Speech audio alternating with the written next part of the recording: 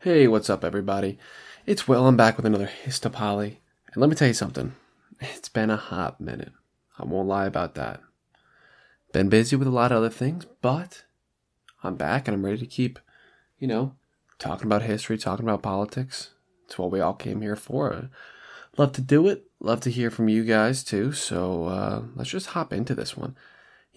So when I talk about what I study the most, that probably holds true the most about, British history and Western European history, as well as, some early American history as well, which early American history always makes me laugh because in the context of global history, it's really all, one American history. There's not really such a stark divide between early and late. I know I've destroyed the minds of some American historian out there, but that's just my opinion. In the global scale, obviously America is very, very short, but obviously you could always split anything in half. You could split, World War II into early World War II, late World War II. So, what am I really saying? Anyway, today's talk is going to be about a topic that I've done a lot of writing about recently in my studies, which is Jacobitism. A lot of people talk about this. It's obviously a big part of the 1700s and, parts of the 1800s in the United Kingdom and in Great Britain. And before I start, I think we should definitely go over the definitions of exactly the differences between England, Great Britain, and the United Kingdom, because wow, do we still hear those three messed up on the daily. I mean, just a tip for anybody who doesn't know, please never call a Scot English in any way. They are British, no doubt. They're on the Isle of Great Britain, which is the larger island of the British Isles. But England is just the southernmost country, not even the west part. That's Wales. Help you with the W's there. And then north is Scotland, and those three nations, as well as Northern Ireland, make up the United Kingdom, which is the governing body that most of us know today, with the Union Jack and everything. But yeah, those are three different things. Great Britain is geographical primarily. Well, except for what we're going to talk about today, the Kingdom of Great Britain, but it's mostly geographical. United Kingdom is the overarching country. And then England, Scotland, Wales, and Northern Ireland are like subsects, kind of. Post-devolution, it's a little bit more clear as almost semi-federalist states. But we're not going into that today, the political side. Maybe that'll be another one. Who doesn't love a good talk on devolution and Tony Blair? But more importantly, let's talk about Jacobitism. So actually, this is, a lot of people don't understand this. Jacobitism didn't start in the Glorious Revolution. It was really an idea before that.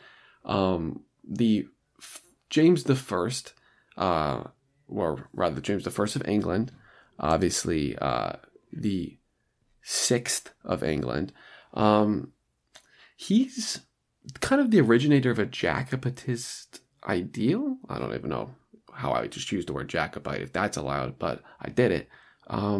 He's the first person to start talking about the divine right of kings. And I know you're probably thinking, well, in the 1700s, 1800s, isn't that very common for a king? In England, no. I mean, England has been almost anti-monarchist as long as possible, but not fully. I mean, they love to have a monarchy, but they love to have a parliament. So divine right has been dead kind of in England for a very long time, and therefore in Great Britain for a very long time.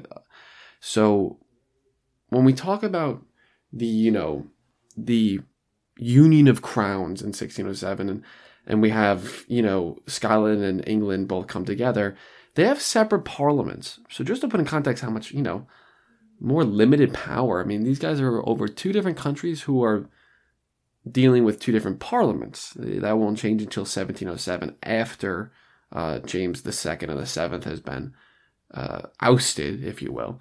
So Jacobitism starts there under this kind of idea of divine right of kings, and then that progresses and it really explodes during the Glorious Revolution when James II and the Seventh was deposed for William and Mary, and I'm not talking about the college. So when the Stuart line is ousted from the Kingdom of Great Britain, I'll just say, because he's ousted from England and then ousted from Scotland as well, but it's a little bit more contentious in Scotland because there is a solid party who wants to keep him, which will become the Jacobites. Now, when the Jacobites really start, they start in two places, primarily Scotland and Ireland. But it's not exactly a clear Scotland versus England versus Ireland thing. I think that's definitely smeared a lot, and I definitely disagree with it, because it's not that clear cut. I think it's just easier for people to study two countries fighting than really split it into ideology. But more wars are driven by ideology than you think, and especially an internal English war, internal Great British War. It's definitely more complex, and it's the War of the Three Kingdoms. I never really loved that name because yes, it's being fought over three kingdoms, but it's not really three fighting each other. Because you have parts of Wales, you have parts of the West Midlands who were fighting Jacobitist cause, and then you have part of Scotland who is fighting for the Royalists. So it's not so clear cut. But yes, going into it, one thing I think it's very important to talk about Ireland in the Jacobite cause is, it's not so clear cut. I always love this because, Jacobitism isn't, fully supported by the Stuarts themselves, who are supposedly should be the leaders of the Jacobite movement, because, popular sentiment kind of spirals out of control, and these are not really amazing leadership figures to really guide a movement. So, when it first starts, Ireland is pro James because he's Catholic, and if you know anything about the Irish history, it's really dominated by this Catholic versus Protestant thought. So obviously the more Southern Republican ideas, well, I don't know if I'll go so far as to say all that, but the more Catholic traditional members of Ireland are very pro-Stuart because they believe there will be stronger toleration for Catholicism, which obviously the Stuarts support. But then they also kind of believe that there's going to be a lot more Irish autonomy, and they'll kind of, pull back a lot more of this British rule, which is definitely not going to happen under a Stuart. These are people who are pushing towards a more absolutionist view of monarchy, and they're not going to, grant any more autonomy, especially to Ireland, which isn't exactly seen with such high regard. But yeah, obviously, James does fight William in Ireland, and, that's obviously a huge point of Jacobite history and culture, but I would very heavily doubt that any Stuart would really grant any Irish autonomy in any way. But probably moving on from Ireland, the most famous place associated with Jacobitism is Scotland. There's always been, a Scottish underlying anti-English sentiment to this, and, they're not part of the Church of England, so James is going to be more tolerant, and, there's a lot more support for him in Scotland. Like I said, it's not 100%, and obviously there's parts of England that support him, but Scotland really becomes his figurehead, and that's where a lot of these, attempted revolutions and wars really start. Obviously supported by Catholic nations such as Spain and primarily France. This is like, how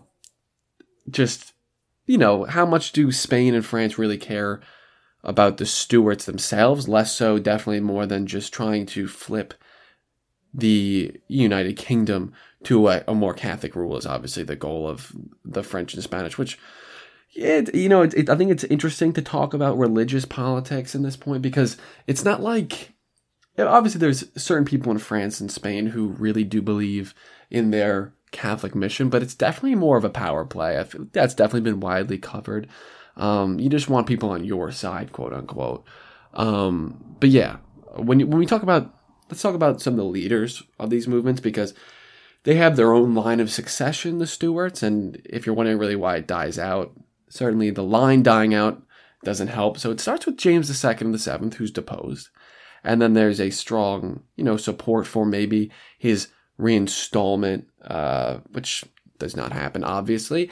And then there comes another James next, who would be theoretically James III and the Eighth. He's more commonly referred to as the Old Pretender. I'm not sure if a lot of people have heard that term. I'm sure you have if you know a lot about United Kingdom history. But yeah, he's called the Old Pretender because of how insanely long, he lived on and really pushed this narrative and this claim that, he should be on the throne and the Stuart line should be restored. He's called the Old Pretender because of how old he gets, not to mention also because of his son Charles, or Bonnie Prince Charlie, who will be known as the Young Pretender, who is a lot more charismatic. He's younger, definitely a lot more of a troublemaker, a charlatan even, I've heard some people claim. I mean, yeah, he's a straight up liar at certain points. But he's somebody who pushes a lot stronger than the Old Pretender. Bonnie Prince Charlie is probably the last famous figure of Jacobitism who's really still held in high reverence by some. He launched his own revolution with claims that France would support him and, claims of a large army coming and all that. It's not to say that it wasn't totally successful. There was definitely successes, but too big for his britches in some ways. And then he kind of washes out, runs away, allegedly in women's clothing. And obviously impossible to verify such a story. But yeah, he does end up basically, drinking his life away, not really becoming anything and not having any kids that were legitimate. Probably had some illegitimate ones, but legitimately no children, which left his brother. So there was another one named Henry Stuart, and he definitely could have been another source of the line.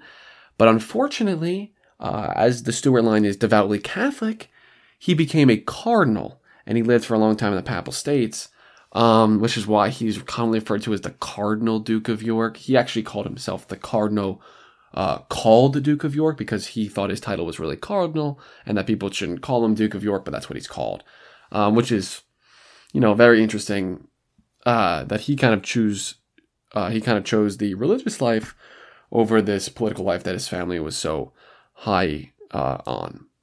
But yeah, after him, that's really the end of the direct line of the Stuarts. You can obviously trace it back, as you can do with all things, but it loses its strength when you have to climb back from before James II and the Seventh, who was a legitimate monarch for a considerable period of time. But it's interesting, too, what kind of happens to Jacobitism after the fall of it. So obviously, by the mid to late 1700s, any serious threat by the Jacobites is basically done. Post 1745, it's a lot weaker. You don't really hear too many claims on it anymore. You'll hear a bit pop up here and there. But for the most part, with Bonnie Prince Charlie getting kind of drunk and being weak, and the Cardinal Duke of York being so devoutly, towards his religious studies, it just doesn't gain traction as much. But I love the romantic revival, I know it's been called this 100 times, of Jacobitism in Scottish society especially. You'll hear songs and you'll hear poems and books in Scottish history around the 1800s and the Romantic period where, it's even late 1700s, where it just glorifies Jacobitism, and it's almost like it's allowed to because it's been made less serious. It's like this more nostalgic look on what could have been and what these beliefs really stood for, and kind of just getting the ideas back into thought instead of like an actual revolutionary thought. And that's really where most people know Jacobitism from. Songs, the Corys will sing about it. Walter Scott obviously writes a lot about this topic. And that's really what makes the Jacobitism movement so famously influential, or else it would just be this failed revolutionary thought. But instead, it's this intrinsic part of a lot of Scottish culture, parts of Irish culture, even parts of English and Welsh culture. And that's really almost like the big win in the end by the Stuart line. It's really interesting to see this evolution of thought, if you will, where this idea that would, get you beheaded, a century prior is now looked a lot more on with just, I don't agree with that. I can't believe the Jacobites are still going. So it allows it to prosper and allows it to grow and become, still part of the main topics in British history. But yeah, I mean, the Jacobites are one of the most interesting group of people, in my opinion. Because obviously, here I'm just doing a quick over, I'm not going into all the different revolutions and battles and, deep ideologies, because wow, does it go on. This is just, it's so interesting to see a group of people, push for absolutism instead of against it, especially at this time, mid 1700s, right before the big Asian revolution. And they're almost like a pre-counter-revolutionary force. But they're also revolutionary. I mean, it's just a very interesting deep dive, and I would recommend you to do a lot more reading on your own on this topic, especially on with the Old Pretender and the Young Pretender.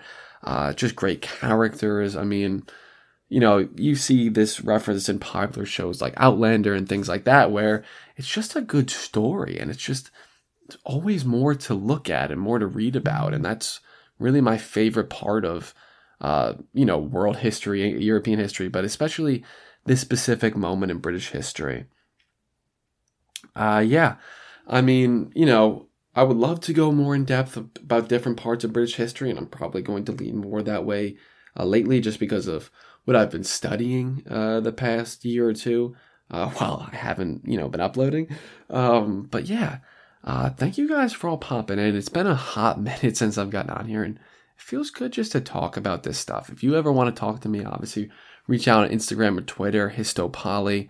It'll pop up right away because it's a rather interesting name. I thought I did a good job with that, making it pretty distinct. But yeah, hopefully this measures up to some of my earlier stuff, which I know you guys enjoyed, so I appreciate that. Yeah. Hopefully I can get some more of this out to you soon. If you have any ideas, let me know. And yeah, Jacobitism, you can still join the Royal Stuart Society. So if you get really into it, I'm not saying any anti-monarchist thought here or anti-Windsor thought, but it's just something to think about, that there's some interesting ideas going on. I'm not personally into absolutism, but I can definitely see the arguments against the so-called Glorious Revolution, which I'm sure I will do an episode on in the future. Anyway, thanks. Hope to see you again soon. And you know what? Just stay studying. All right. Have a good day.